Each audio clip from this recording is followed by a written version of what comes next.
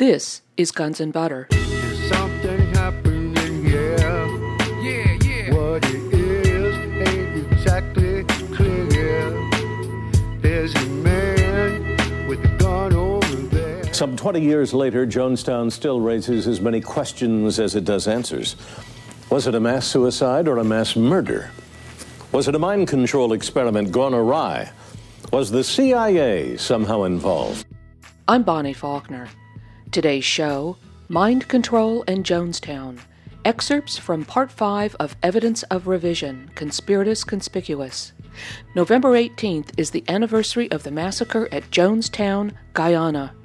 Some of the voices you will hear in today's broadcast include Professor Alan Shefflin of Santa Clara University Law School, Colin Ross, M.D., author of Mind Control, Linda McDonald, victim of brainwashing experiments, Martin Lee, author of Acid Dreams, Sirhan Sirhan's mother, Dr. Philip Melanson, Dr. William Bryan, Sirhan Sirhan, Paul McKenna, Ph.D. hypnotist, former Congressman Leo Ryan, the Reverend Jim Jones, Deborah Layton, Jonestown defector, Kit Nascimento, Minister of Communication, Guyana Government, 1978, Jackie Spear, then legal aide to Congressman Ryan, Tim Carter, Jonestown survivor, reporter Bob Jimenez, Captain John Moscatelli, U.S. Air Force, Joseph Holsinger, legislative aide to Congressman Leo Ryan from a May 23, 1980 press conference,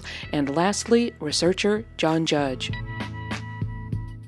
It is possible to instruct a highly hypnotizable person to perform many acts, including assassination. For the past 10 years, this eminent Californian lawyer has been investigating the links between hypnosis, the American security agencies, and murder. Can hypnosis be used to influence people to commit illegal or immoral acts? There's generally a folklore that it can't be so used, and I think the reason for the folklore, for one, is to discourage people from trying, and two, because it took a while for hypnosis to establish itself as a valid therapeutic technique. Now that we know that it is a valid therapeutic technique, we can also see that just as it can be used for good, it can be used for evil. For example, in 1954, 4 years before the Manchurian Candidate novel had been published, the Central Intelligence Agency had a team to build Manchurian candidates to commit assassinations. And one of the most frightening memos that I've read is an experiment that they wanted to run to be able to program somebody to assassinate a foreign head of state or an American official. Surely this is just some conspiracy theory. What evidence is there to really support this? I'm interested in the historical fact, and the historical fact for me has come from Central Intelligence Agency documents. And the documents definitely establish that by 1954, the CIA, or at least the component that did the hypnosis research, was convinced that they could program people into committing assassinations. A more recent experimentation by the Central Intelligence Agency suggests that they have conducted a series of what they call terminal experiments. And these are experiments which will end in the death of the subjects. In one set of letters from the CIA to a researcher, they asked the researcher if he would be willing to conduct terminal experiments.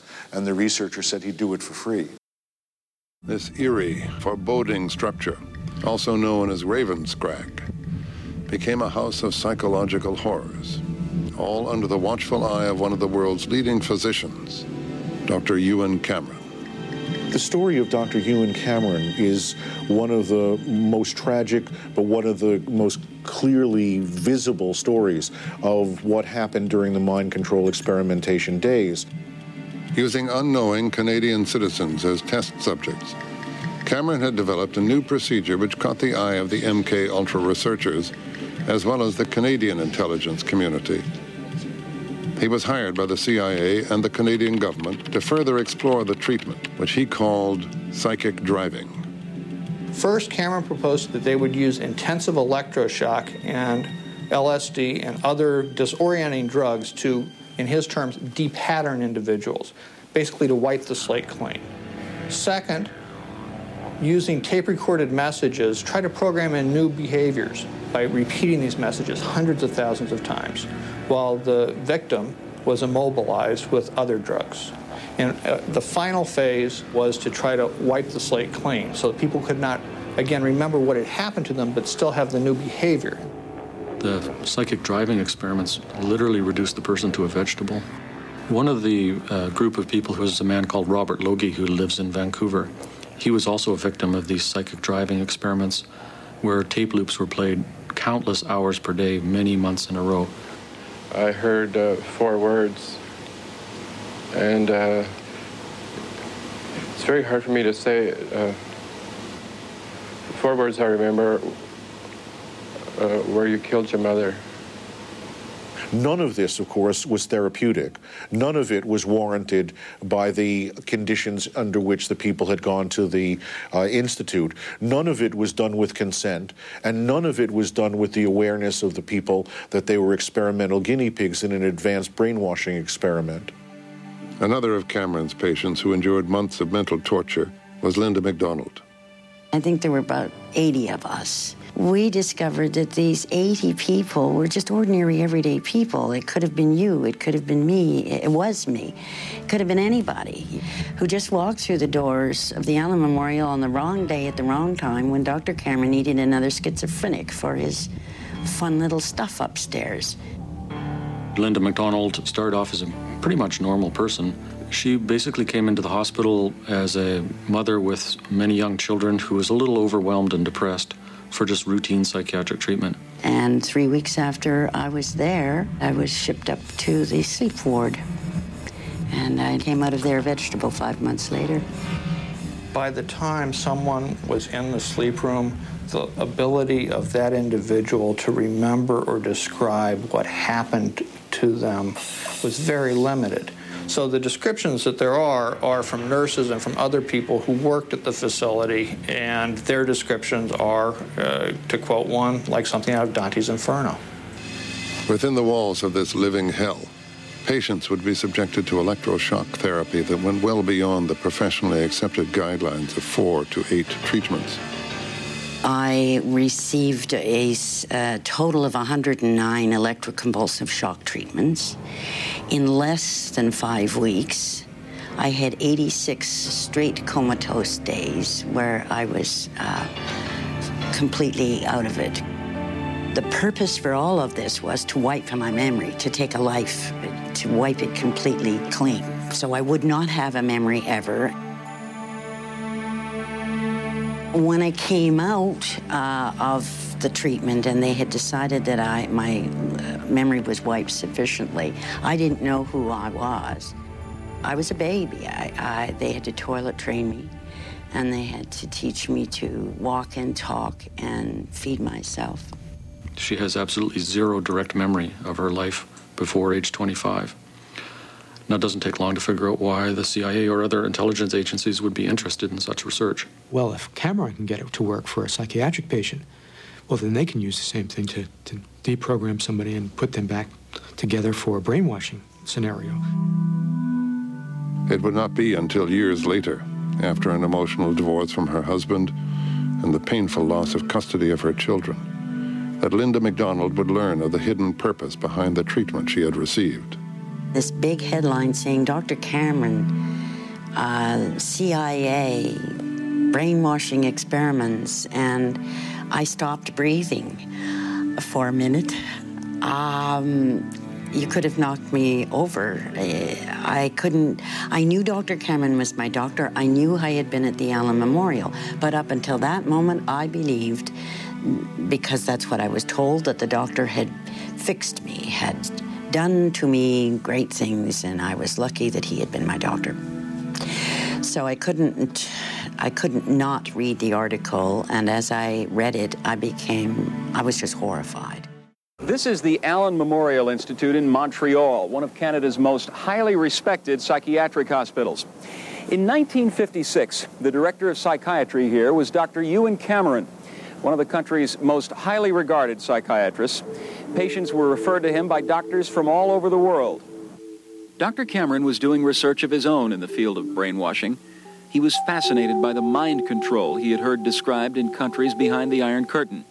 The CIA was fascinated too. The court case alleged that the CIA backed Dr. Cameron's horrific experiments that were conducted on more than 70 patients, forcing them to endure 3 tormenting phases of so-called treatment.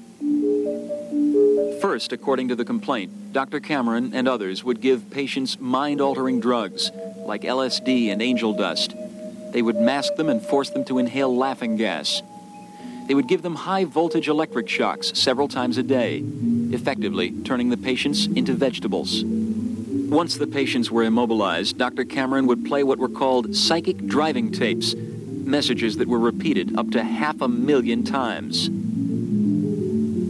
Finally, Dr. Cameron would put the patients to sleep with massive amounts of barbiturates.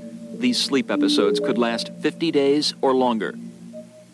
They took me in a room outside the ward, in a very little room, and they put 3 or 4 pillows at the end of the bed, and there were 4 doctors at the end of the bed there, and one doctor was putting me a mask there. The doctor started from left to right there, telling me, kill him, kill him, kill him, kill him, kill him, kill him, kill him, kill him, kill him, kill him, kill him. What did they want to make me kill? I'll never know. They never told me, I don't know. By the early 1970s, word of the CIA's mind control atrocities began to leak out to the public. An investigation was launched, resulting in the creation of 1 presidential commission and 2 Senate committees. And my feeling now is that the CIA had overall powers that put them in a different situation than other people. The American public was in shock.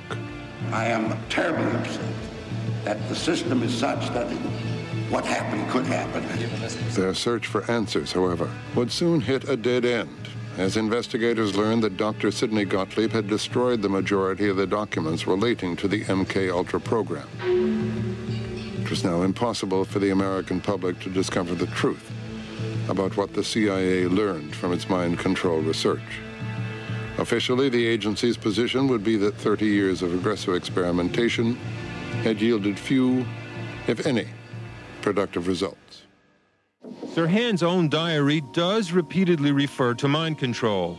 You say that Sirhan was programmed, controlled, almost brainwashed to kill Robert Kennedy. It sounds like science fiction. As a matter of fact, it sounds like you watched the Manchurian Candidate movie one time too many. What people don't understand about the Manchurian Candidate theory and the movie is that that movie was based on Condon's conversations, as I understand it, with people who were actually involved in CIA mind control research. But if one concedes that a hypno-programmed assassin is a possibility, what evidence is there that Sirhan was in some sort of trance at the time of the murder? I think the best evidence for Sirhan's hypno-programming comes from, first of all, his behavior before, during, and after the crime. This spacey demeanor and his chills afterwards, his blocking sensation when being interrogated. There's the fact that he was the perfect hypnotic subject, and that was easily demonstrated by his doctors. And then there is the bizarre fact that he genuinely could not recall the crime, how he got there, how the shooting unfolded, so that the tracks of programming really seem to be there in Sirhan's behavior and memory loss. Witnesses in the pantry at the Ambassador Hotel would seem to support Dr. Melanson's conclusions. During the shooting itself, Sirhan summoned extraordinary strength as he fought Roosevelt Grier and Rayford Johnson, who were unable to pry the gun from his hand for almost 40 seconds. Feats of unusual strength are often associated with hypnotic trances. Yet despite the shooting and the struggle that followed, onlookers were taken aback by the contented look on the gunman's face. In The Manchurian Candidate, robot assassin Raymond Shaw commits murder without any memory of his deed. As a cinematic plot device, this is perfectly acceptable. But otherwise, it's a very bizarre notion. Yet here, in the person of Sirhan, we have this unlikely circumstance. A perpetrator caught gun in hand who apparently, genuinely, cannot remember anything about the murder. He never claimed that he didn't do it. He didn't say he shouldn't be punished. He says only that he cannot remember. His memory of the evening stops as he is having coffee with a pretty girl and begins again with people pounding on him after the shooting. Listen to the plaintive words of the defendant's mother, Mary Sirhan. I asked him, I said, son, will you tell me why did you do that? his tears began to drop. He said, Mama, I'm sorry. I don't remember anything. I was told that I killed Senator Robert Kennedy. If we accept for the moment the possibility that Sirhan was a remote control assassin, the question then arises as to who could have programmed him. Suspicion has fallen in recent years on a small group of West Coast doctors who were active in secret CIA mind control experiments. The most flamboyant of these was the late Dr. William Bryan. Again, Dr. Philip Melanson. William Bryan was, by his own admission, one of the primary researchers for the government in brainwashing, in hypnoprogramming, and in a variety of things. He was an out-of-control, super hypno character who exploited women through his hypnosis practice and was temporarily disbarred as a result. He bragged about his work for the government, said he was the czar of brainwashing, and he was also involved with the man I call Reasoner and with another man, all of whom worked together in Southern and Northern California, all of whom worked for the government, and my belief is that two of them, if not three of them, had something to do with Sirhan's programming. William Bryan was a rather large man weighing 386 pounds. He has been variously referred to as the most brilliant man in the field of hypnotism and as a, quote, misguided genius. His private practice involved sex therapy, and by his own admission, he frequently had sex with his female patients. Did William Bryan believe that a subject could be programmed to perform acts that were out of character? Let's listen. You have to have the person locked up physically, and there is also the use of long-term hypnotic suggestion, probably drugs, whatever, and so on. Under these situations where you have all this going for you, yes, you can brainwash a person to do just about anything. Did William Bryan have anything at all to do with Robert Kennedy's accused killer? Well, in the year before his death in 1976, Bryan reportedly bragged to two prostitutes who serviced him regularly that he had, in fact, hypnotized Sirhan. Bryan also liked to brag about his most crowning achievement, the deprogramming of Albert DeSalvo, the Boston Strangler. In Sirhan's notebook, that strange document with page after page of almost indecipherable trance-induced scribbling, there appears the entry, God help me, please help me. Salvo, di DeSalvo, dies salvo. It's a curious notation to be sure, but is it possible that while working upon Sirhan, the programmer couldn't help talking about his favorite subject? And that this entry, by way of the captured mind of Sirhan, is really the palm print of Dr. William Bryan? If we take Sirhan's words, "It's just not me," at face value, then who was it? What bad dream befell this young man? It's my handwriting. They are my thoughts, but I don't remember them. They are the writings of a maniac. They're not the writings of me now. You're listening to excerpts from Part 5 of Evidence of Revision, Conspiratus Conspicuous. Today's show, Mind Control in Jonestown. I'm Bonnie Faulkner. This is Guns and Butter. I think it's possible to brainwash, manipulate, coerce people to do just about anything.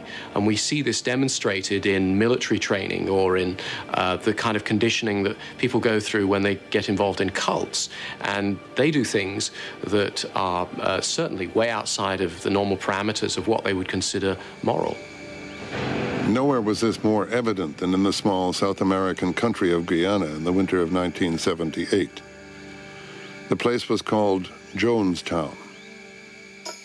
On the surface, it appeared to be a gathering of ethnically diverse families assembled by the Reverend Jim Jones to live their dream of a racially harmonious society.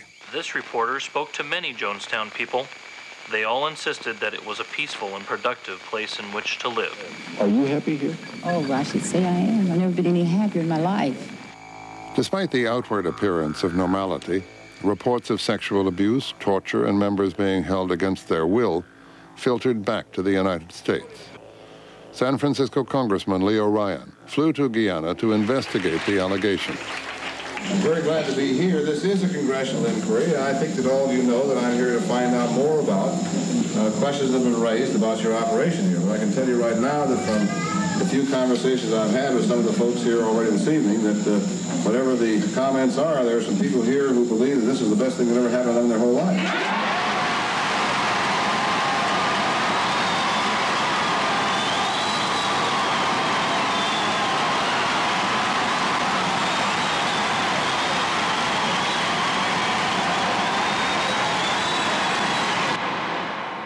The events of the following day would shock the world.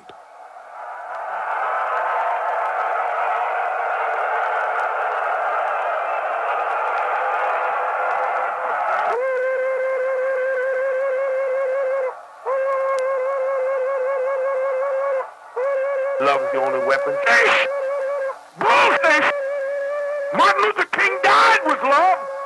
Kennedy died talking about something you couldn't even understand, some kind of generalized love, and he never even backed it up. He shut down. Love is the only weapon with which I got to fight. I got a hell of a lot of weapons to fight. I got my claws, I got compasses, I got guns, I got dynamite. I got a hell of a lot to fight. I'll fight. I'll fight. I will fight. I will fight. I will fight. I will fight.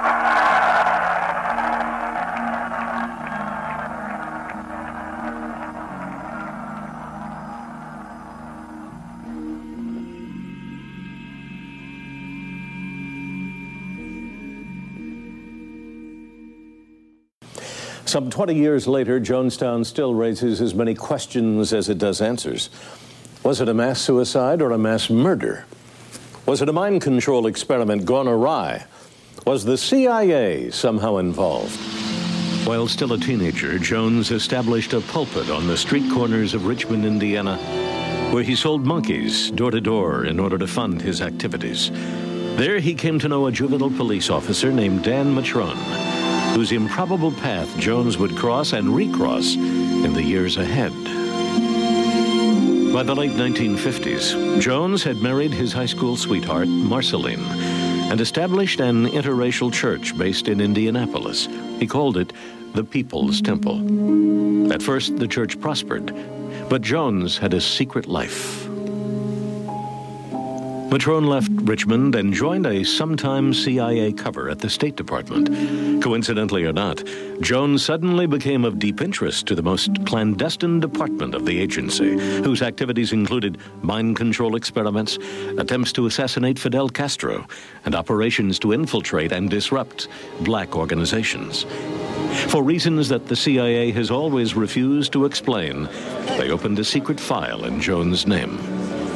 Suddenly, Jones abandoned his church, and armed with 2 passports, the young charismatic preacher traveled to a series of political hotspots: Mexico, Cuba, Guyana, and Brazil. Though he spoke no Portuguese, in 1962, Jones moved to Belo Horizonte, a small town in Brazil. With no apparent means of support, he rented an expensive house and began to make in-depth studies into voodoo, faith healing, mass conversion, and ESP, a key investigative element of the CIA's mind control program. But Jones was not the only person there from Richmond, Indiana. He later bragged of visits to his neighbor, Dan Matron. The former police chief was now working for a sometime CIA cover at the U.S. consulate, training Brazilian police in the subtleties of hostile interrogation. Jones was also contacted by another key member of American intelligence at that time, John Lodison, who'd been kicked out of the Soviet Union for spying. In Brazil, he met with Jones for reasons that the CIA still refuses to explain. But Jones' stay in Brazil did not last. He left the country soon after a newspaper article appeared claiming he was a CIA agent. Returning to the USA, Jones moved the People's Temple to Northern California, where its membership grew rapidly.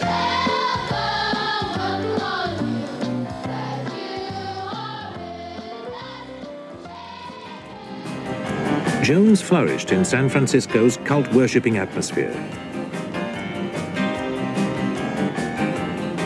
Membership in his People's Temple swelled to nearly 20,000 as his reputation grew, and he started food kitchens and daycare centers, he particularly targeted minorities. Believing that the ends justified the means, he put on fake displays of healing and said that he was the reincarnation of Jesus Christ. What's your sky God ever done? You asked and begged and pleaded for help with your suffering, and he never gave you any food. He never provided a bed. He never gave you a home. But I, the socialist worker God, have given you all those things. Stop sick. And you won't die if you trust him. You will die if you stand up. You will die if you jump up and down. Because I am freedom. I am peace. I am justice. I am equality. I am God. Using classic brainwashing techniques, he bound his followers to him so that they willingly gave him whatever property and money they had.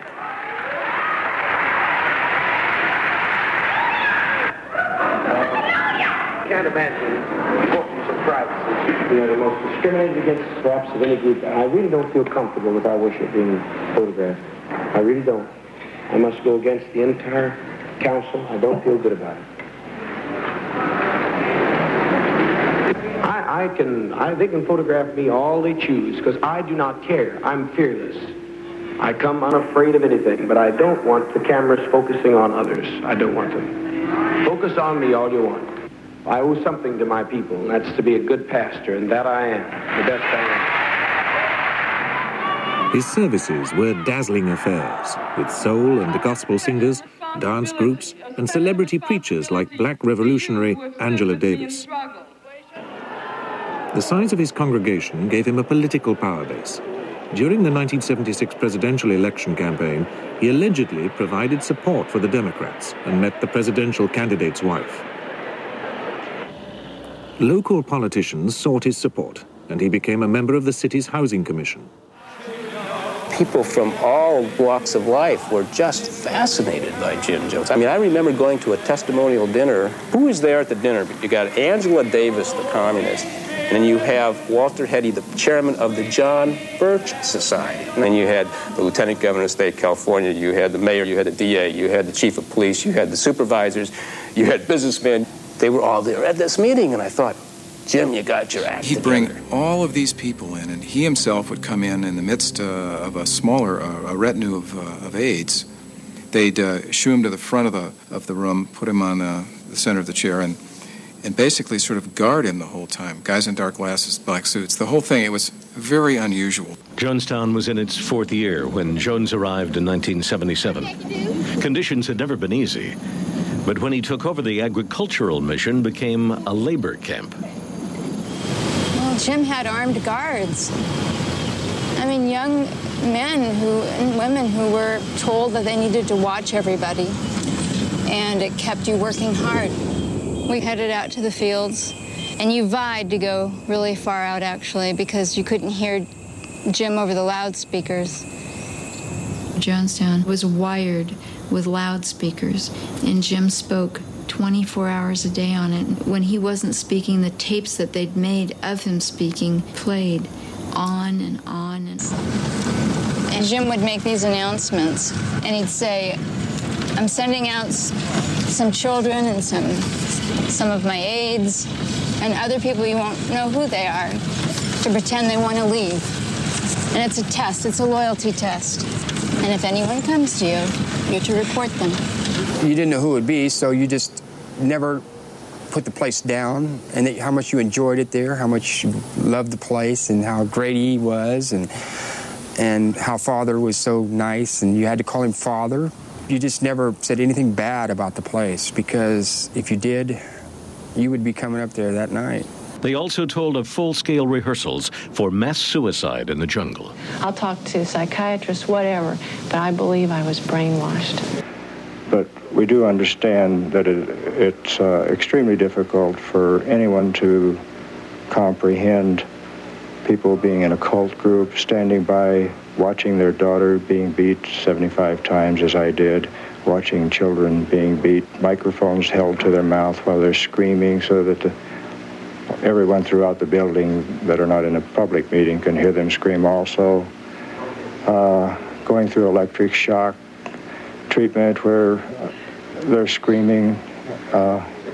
It's incredibly difficult for anyone to believe a story like this. There are SWAT teams consisting of 50 young men and women dressed in khaki.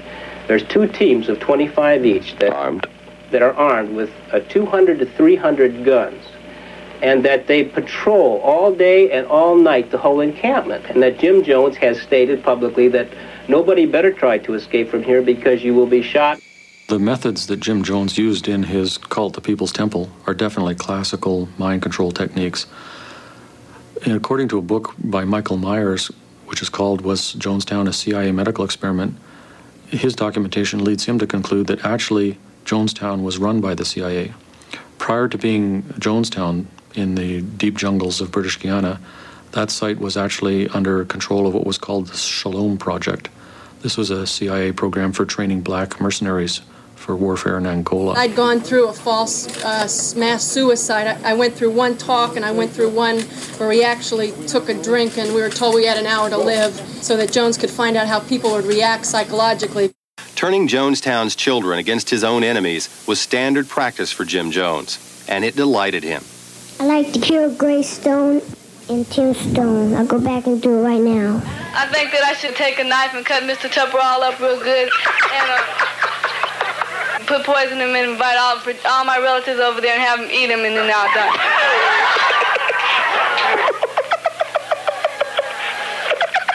It was terror. It was living terror living inside Jonestown. Deborah Layton had escaped Jonestown a few months earlier with bizarre tales of mind control, armed guards, and suicide rehearsals. They are recounted in her new book, Seductive Poison. The suicide drills were the most frightening and disturbing things there, that we would be awakened from the middle of a dreamless sleep to Jim's voice screaming over the loudspeaker that we were going to die, that we had to come to the pavilion, that mercenaries were coming in to kill us. She put her concerns in a sworn affidavit to the U.S. State Department months before Congressman Ryan's trip. Congressman Ryan and the journalists arrived in Guyana on Tuesday, November 14th, 1978.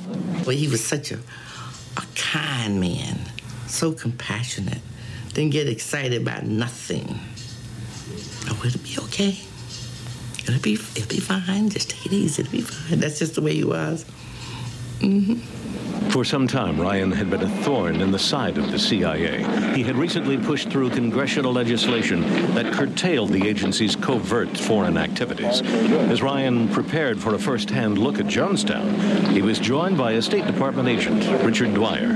What he didn't know was that Dwyer was working undercover. A man named Dwyer was the head of the CIA here. I mean, the CIA had a presence here. It was an unrevealed presence at the time. I had a premonition about the trip. There was something that just made me feel a great deal of uncertainty. In 1978, Jackie Spear was the legal aid to San Francisco area Congressman Leo Ryan. They were about to embark on a fact-finding trip to look into reports of abuse and brainwashing at the remote jungle compound known as Jonestown. I always kind of shake my head in disbelief when they refer to it as a suicide. Those people were not in control of their minds. They had been brainwashed. The next day, 20 temple members decided they wanted to leave. In a haze of drugs, Jones' world began to fall apart. Jones reacted angrily when shown a note from a cult member asking the party for help to get away. Someone came and passed me this note.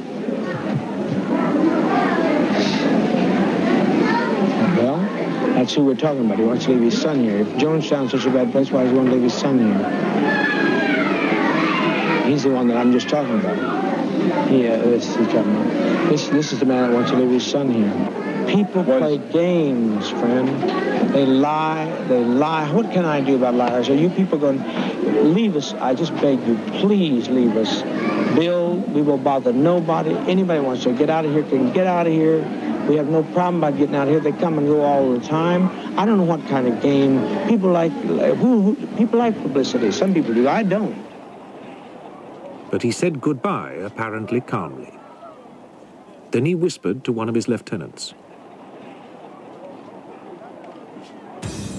As the party reached the airport, a man with a knife tried to stab Ryan. The congressman described the attack. Yeah, he said something about rob and choke and kill and or knife. I don't know. But what he said was he intended to kill him. The party had now been joined by about 30 cult members who wanted to get away, and the enlarged party walked out towards the aircraft.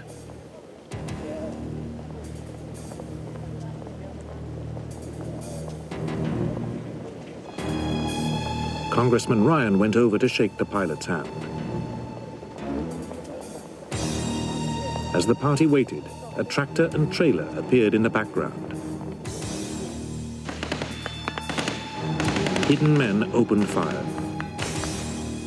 Congressman Ryan, 2 reporters and an NBC cameraman were killed. Several other journalists and defectors were injured. One man who was not executed at the airstrip was Richard Dwyer, the undercover CIA man from the American Embassy, seen here peeling off from Ryan's party seconds before the tractor arrives. Where Dwyer was in the next few hours is key to one of the mysteries that still lies at the heart of the Jonestown tragedy. You're listening to excerpts from Part 5 of Evidence of Revision, Conspiratus Conspicuous. Today's show, Mind Control in Jonestown. I'm Bonnie Faulkner. This is Guns and Butter. Having dealt with Congressman Ryan, Jones now turned his insanity on the Temple's faithful. At this point in time, Jonestown had become surreal. Almost everything that was going on seemed surreal to me. I mean, by this time, I pretty much figured out this guy was mad. But he said, I've never seen or felt Jonestown so peaceful or quiet. And I remember getting a chill just course through my body because Jonestown had never been in more agony, had never been so less together. From his seat in the pavilion, Jones recorded the last desperate hour of the People's Temple. In front of him, more than 900 of his followers, who were surrounded by guards holding rifles and crossbows. For all but a few, there was no escape. Subsequent medical examinations revealed that many of the dead had been murdered, held down, and injected with cyanide. Jones himself was one of the last to die, a single gunshot to the head sometime around midnight. His killer has never been known. At 3:30 in the morning, when everyone was dead and several hours before anyone arrived, a radio message was sent from Jonestown using a secret CIA channel, reporting what it described as a mass suicide. This was the message that shaped our view of Jonestown for years to come, even though the best medical evidence suggests that most of those who died had been murdered. The question then becomes who sent that message. The only functioning radio in the area belonged to the local American intelligence officer, Richard Dwyer. Though he always denied going back to Jonestown that night, the last tape tells a very different story. Take Dwyer on down to the East House. Get Dwyer out of here before something happens to him. Dwyer? I'm not talking about you, Dara. I said Dwyer. Though more than 900 Americans had died, Richard Dwyer and other U.S. Embassy officials would later receive medals and promotions.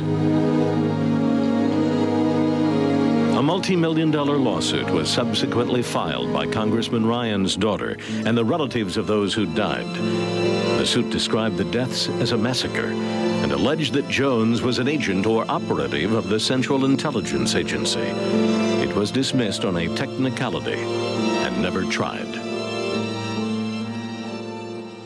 Here's more from Bob Jimenez in Guyana. Recovery teams have been removing the dead from Jonestown since Wednesday. Today, as the recovery operation neared what appeared to be the end, the miscalculation was realized. There were not 400 bodies as first thought, but nearly twice that number. Some were found alongside a temple where recovery teams were just starting to work. Air Force Captain John Muscatelli talked to reporters. The original count of persons found dead at the Jonestown site has been found to be seriously in error.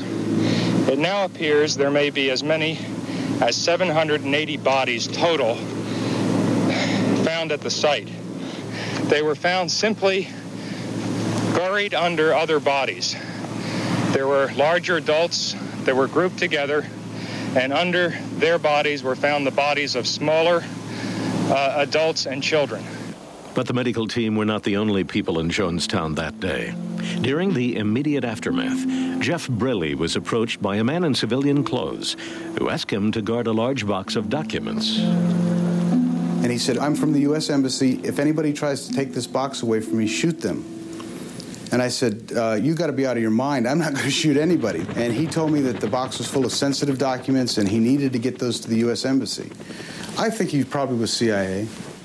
The documents then disappeared into the CIA, and their contents remain secret to this day. 20 years later, the CIA continues to deny any interest in the People's Temple. They claim that their own file on Jones is empty. But new evidence reveals startling connections between Jones and members of the U.S. intelligence community. It began with a visit to Guyana by Congressman Leo Ryan, some of his staff, and members of the press. He was later killed, along with 4 other Americans, including Don Harris and Robert Brown of NBC News. After the killings, the Guyanese authorities impounded the first tapes and notes made by the NBC crew.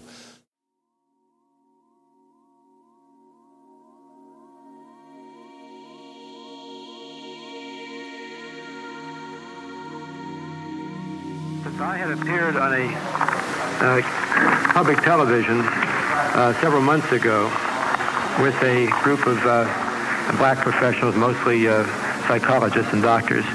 They invited me to appear today to provide information that they thought might be that I might be able to help with this forum today, with their research.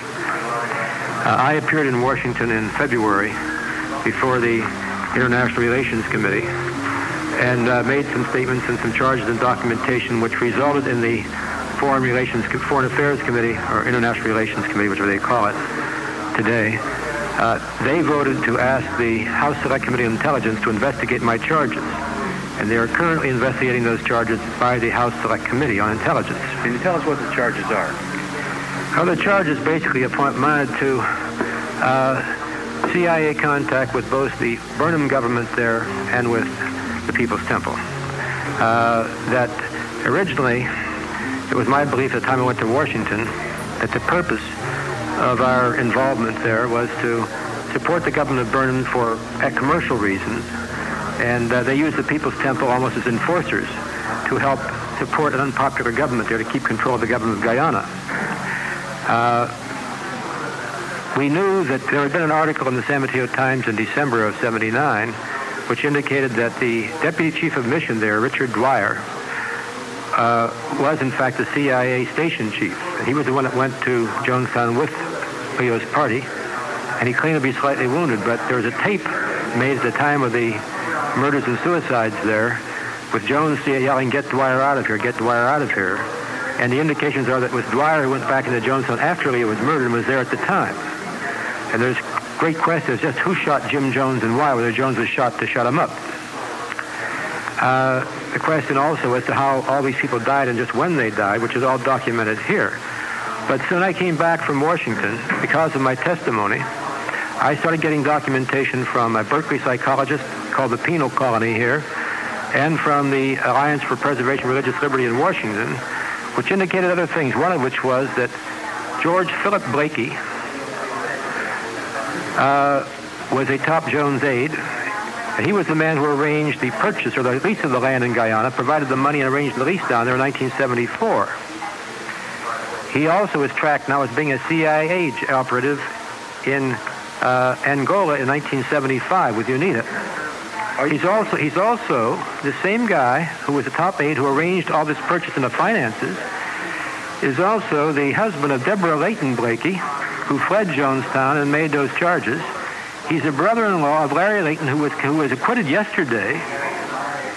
And it's interesting to note the Peninsula Times Tribune says yesterday the jury appeared, in acquitting Layton, the jury appeared to have agreed with the defense contention that Layton was brainwashed and drugged at the time of the shootings, could not be held criminally responsible. But the gist of what I'm getting to is this. I've received a lot of documentation, which I will provide you here today, that indicates the strong possibility that Jonestown and the People's Temple was in reality a mass mind control experiment conducted by the CIA as a follow-up to something called MK Ultra, which they conducted from the early 50s through 1974. They used to use the VA hospital and state hospitals. They used the federal and state penitentiaries for their experiments. Do you think that Jim Jones was actively involved with the CIA? I do now. Do you have any conclusions as to how the people died in Jonestown? Yes, I have part of our documentation here is a report from which is attached here. The chief medical examiner in Guyana is a Dr. Leslie Moto. He reported, and this is attached here, his opinion that more than 700 of those bodies found at Jonestown were not suicide victims but were murdered. He based this on the injection marks in the upper arm. Page 4 of my statement here. By injection, they died? Yes, and by gunfire. There were a lot more people killed by gunfire than they've ever admitted so far. We had heard reports that there were 50 of them, approximately 50 men with guns ringing around there, so people couldn't get out, and very few of them did get out. According to the chief medical officer in Guyana, most of the people down there were murdered rather than suicide. Who is suppressing all of this? Are you implying the CIA was active in the suppression? Yes, I'm suggesting to you that a lot of things that don't make sense here. I'm suggesting that the long delay in anyone getting in, or the press getting in there, or very many people all getting in there for several days, was caused by a deliberate attempt to manufacture the story, which has now been accepted and sold successfully to the American people. And what is that story that you think the people are falsely accepting? That, in effect, this was a large group of disillusioned or disoriented black people who went down to Guyana and who turned their backs on this country and committed suicide, and we might as well, we're get rid of them, and that was just an aberration type of thing. I think that's the story that's been peddled. When you see the documentation here, you'll begin to wonder yourselves why the first reports were 350 people died or 400 people died, and for several days that was reported, and then they started finding more bodies. When the first reports were that 500 fled in the jungle, the people examined the bodies the first time and counted them by name, by types of people, men, women, and children, turned them over. Then a few days later, they claimed to have found 2 and 3 stacks of bodies underneath those. You know, it boggles the mind, the stories that were passed out, but they apparently have gotten away with, I think, with one of the greatest fabrications of recent years. What significance do you attach to the fact that the leadership of the temple was largely white and the membership of the temple was largely black? I mentioned that, and in here, I think that that's part and parcel of the whole thing. I think that this is what caused me very suspicious about this whole experiment, about the possibilities here. The cadre was all white, and yet we think of Jonestown as a bunch of black people who were committed suicide without mentioning that white cadre, and that doesn't quite add up. I think there are racist overtones to the whole thing. What kind of racist overtones? What are you exactly alleging? I'm alleging that the media picture that was printed, that was painted rather, and then came out in print and so on, was that you don't have to worry about these people because they're crazy, they'll do anything, and they're not like us. It's my impression at this time that they were conducting some sort of mind control experiments. For example, they had a very modern hospital down there which they bragged about. So modern that in that population they had medical checkups for everyone every day. So there's no need for that unless you're conducting experiments where you're having control groups and you're giving people, and they're giving their vitamins every day.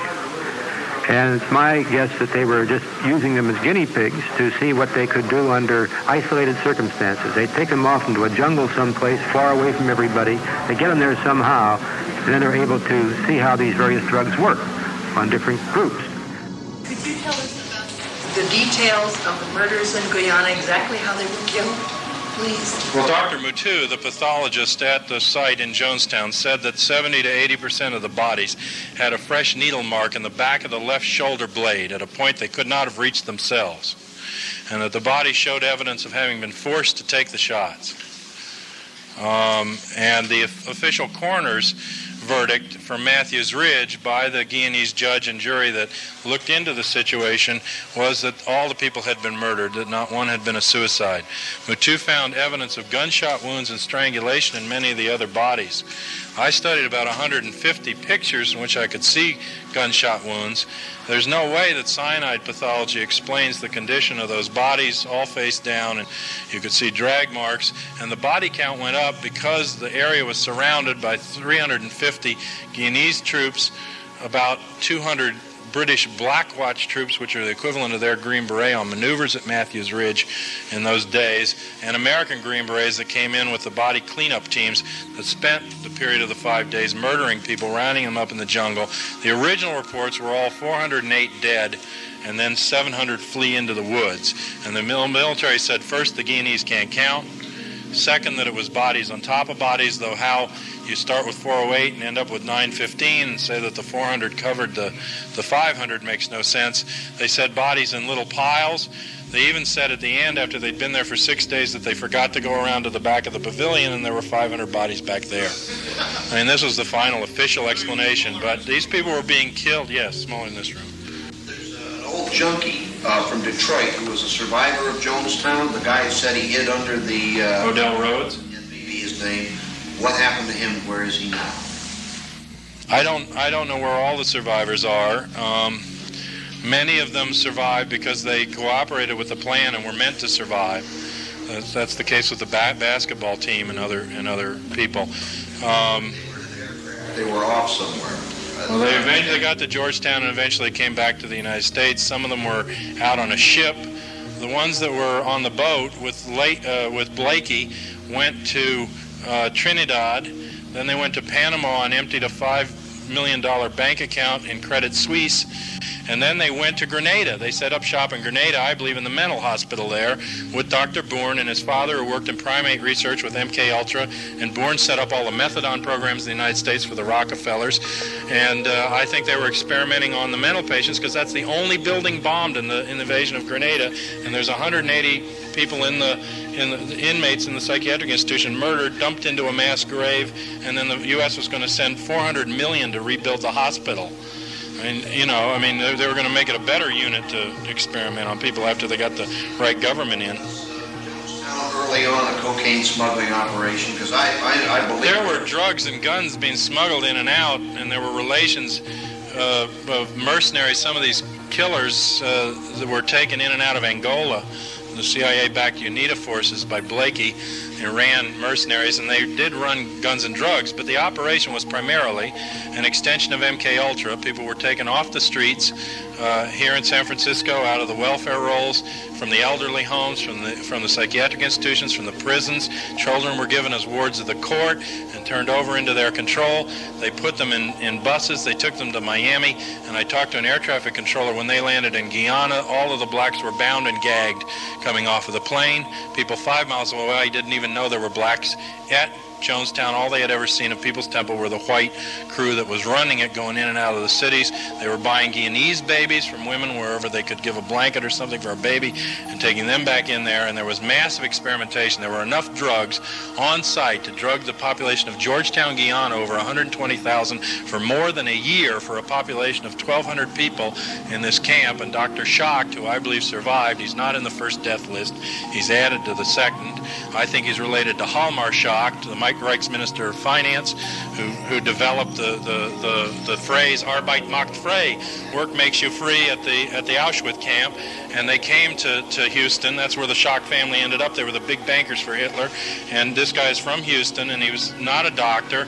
He was described as doing, suturing on wounds without anesthesia and all kind of sadistic things. And they had medical tags. You can see even in Time magazine medical tags on the people. But an order came down from Zbigniew Brzezinski through Hague to Robert Pastor on site to strip bodies of all identification and tags. Then the bodies are left in the sun to rot so that no fingerprints, no identification can be done from the tags, and no autopsy can be done, fluid or otherwise, by the time they get back to the United States. So you can never find out what killed them or how many drugs they had in the body. They had one footlocker there with 11,000 doses of Thorazine. And the drugs that are described are the exact drugs that were used for 30 years in MK-Ultra in the different control scenarios.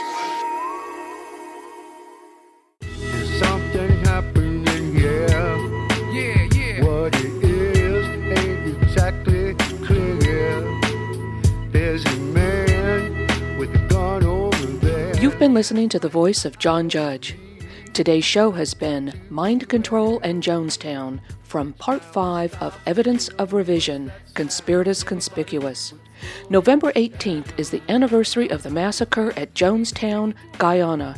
Some of the voices you heard in today's broadcast include Professor Alan Shefflin of Santa Clara University's Law School, Cullen Ross, M.D., author of Mind Control, Linda McDonald, victim of brainwashing experiments, Martin Lee, author of Acid Dreams, Sirhan Sirhan's mother, Dr. Philip Melanson, Dr. William Bryan, Sirhan Sirhan, Paul McKenna, Ph.D., hypnotist, former Congressman Leo Ryan, the Reverend Jim Jones, Deborah Layton, Jonestown defector, Kit Nascimento, Minister of Communication, Guyana Government, 1978, Jackie Spear, then legal aide to Congressman Ryan, Tim Carter, Jonestown survivor, reporter Bob Jimenez, Captain John Moscatelli, U.S. Air Force, Joseph Holsinger, legislative aide to Congressman Leo Ryan,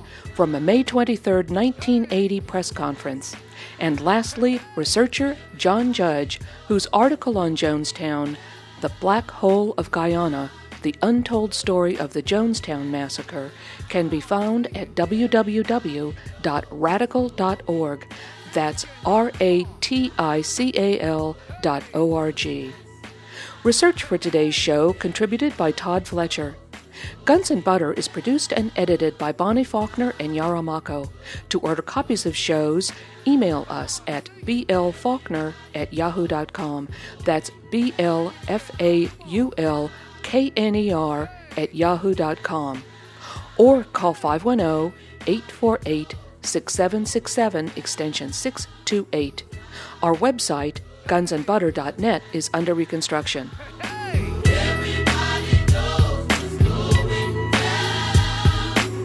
Hey yo, these are some serious times that we living in, G.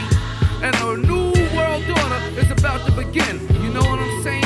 Now the question is, are you ready for the real revolution, which is the evolution of the mind? If you seek, then you shall find that we all come from the divine. You dig what I'm saying? Now if you take heed to the words of wisdom that are written on the walls of life, then universally we will stand, and divided we will fall, because love conquers all. You understand what I'm saying? This is a call for all you sleeping souls.